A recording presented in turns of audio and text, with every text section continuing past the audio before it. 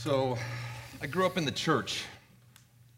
Actually, my parents worked for a large parachurch ministry. I'm really lucky. I had really good parents. And Jesus was all around me.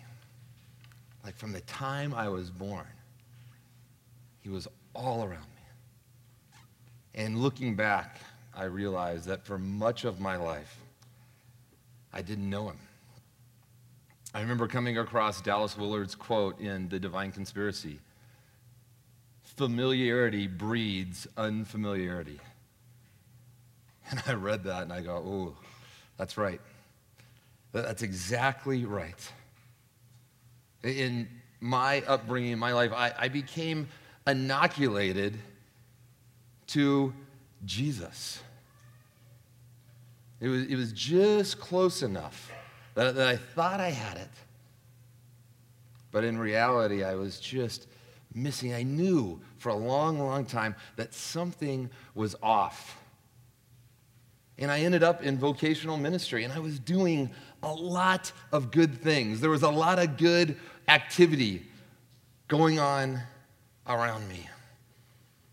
But I kept having this little prick, this little feeling like there's something else. He had something else in store for me. And every once in a while, I would come across somebody like a Bart Tarman. Maybe you've had this experience. And I would spend time with them, and I would realize, I could just sense it, that they were drawing from a much, much deeper well. You ever had that feeling? Maybe like in the last 24 hours? And I started asking myself, what is it that's different about these people?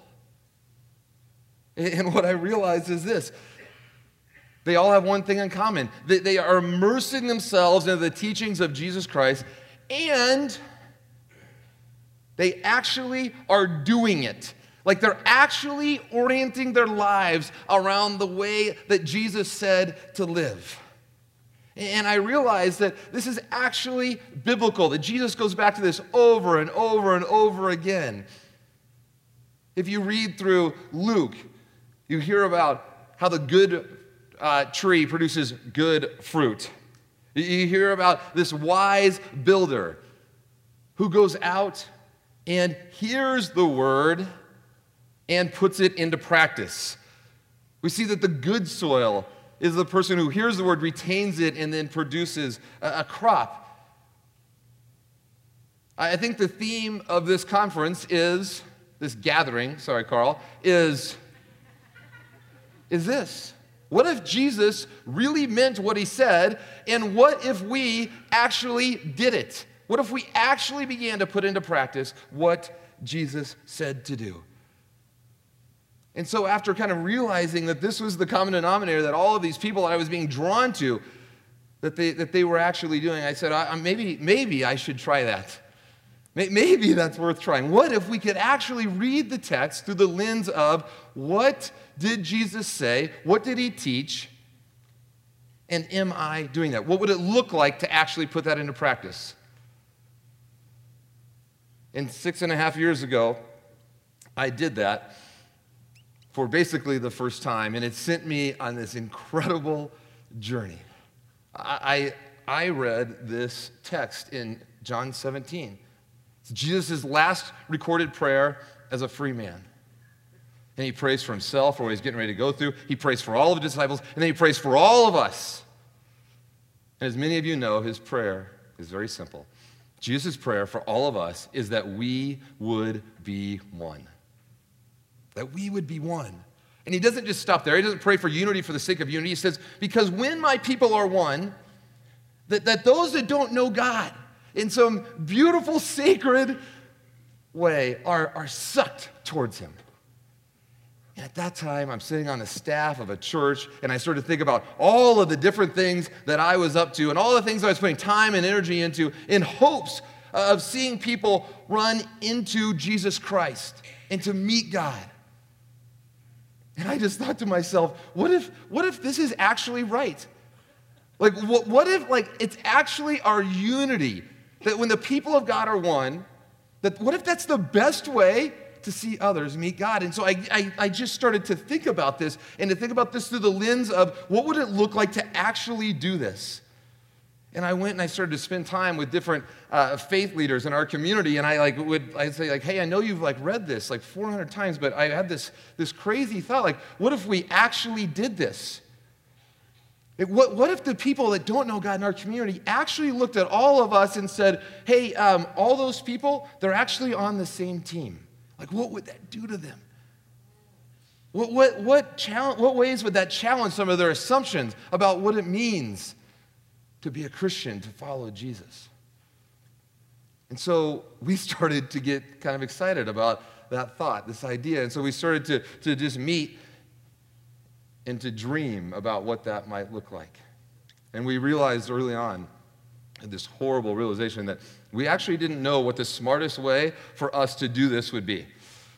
But, have you ever thought about this? If we were all going to be one, if we were actually going to live out John 17, that prayer of Jesus, what's the smartest way that we could do that? And so we started to ponder that. We started to think about that.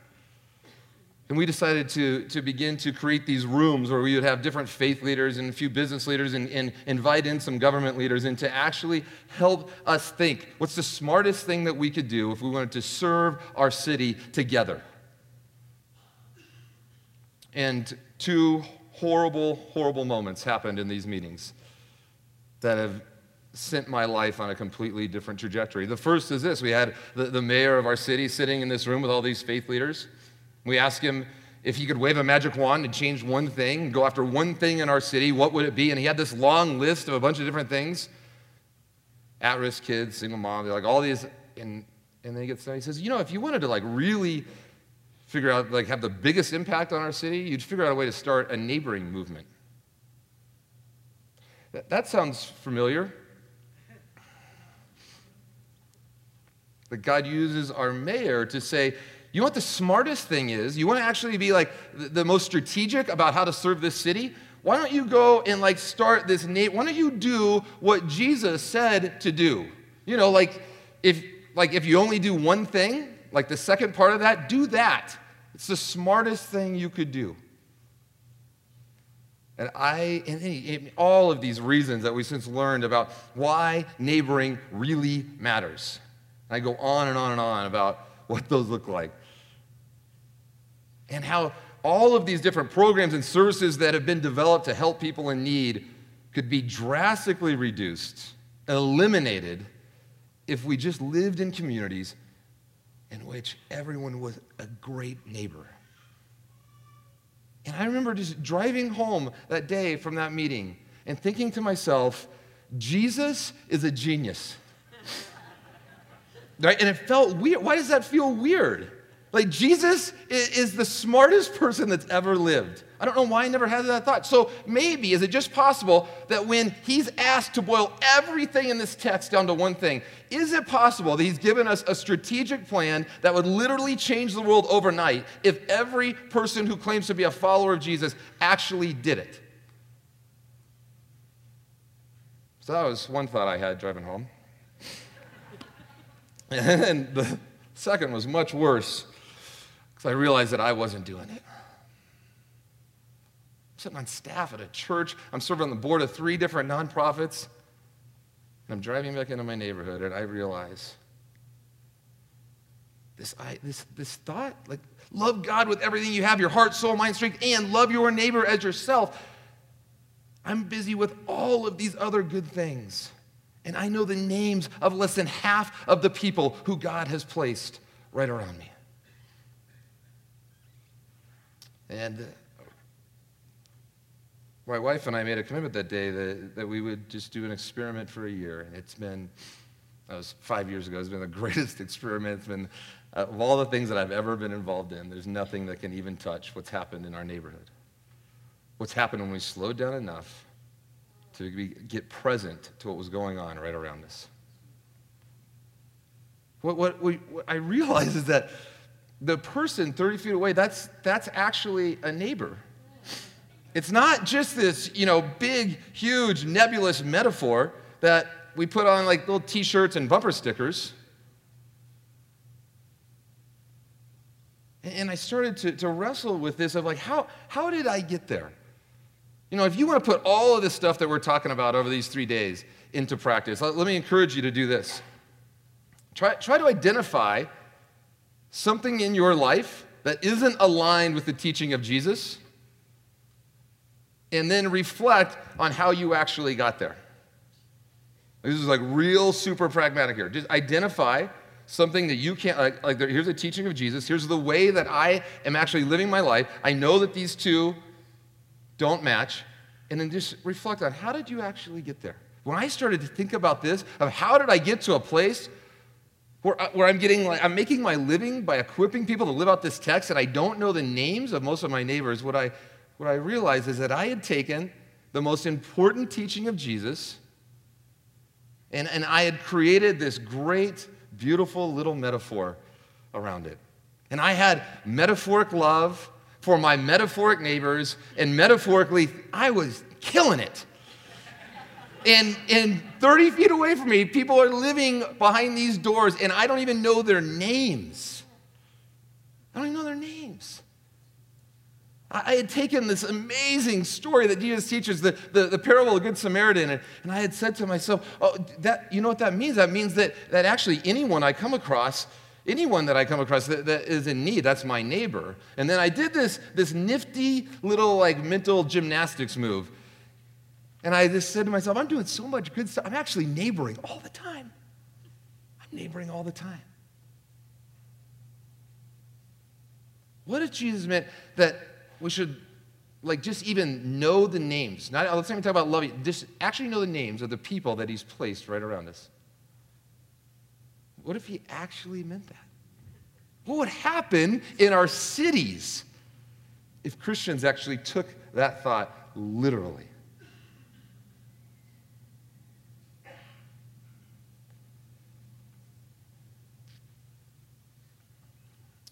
But we all know that that's not what's happened, right? We found a loophole. Most of us have found a loophole in the most important teaching that Jesus ever gives us. And so what some of my friends and I are learning is that there is great power in going back to the basics, right?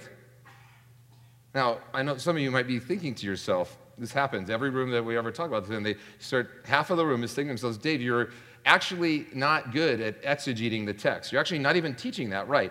Okay, now the first part may be true. I may not be good at exegeting, but let me tell you something, okay? If you're thinking to yourself, you know what? I'm neighboring when I am reaching out to that person on my kid's soccer team, or the person in the cubicle next door at work, or when I'm on the other side of the world and I hand a child who's thirsty a cup of water.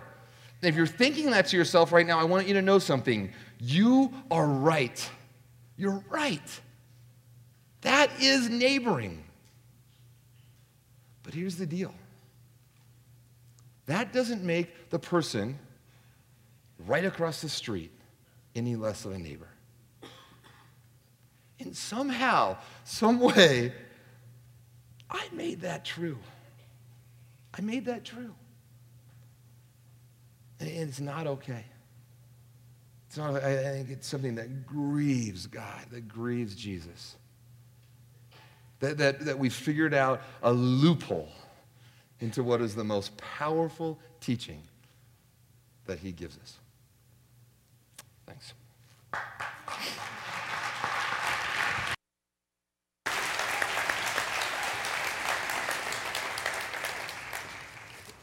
Thanks, David. Then you've got me thinking.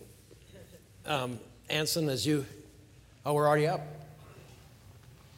I've been told to pray and read the Bible to know Jesus, but are there other good ways to get close to Jesus?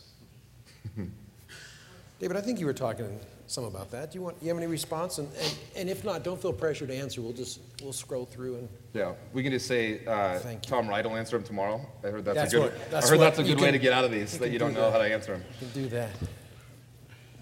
At least one thing I was alluding to is, in reference last night, this idea of kind of immersing ourselves in the Gospels. Yeah.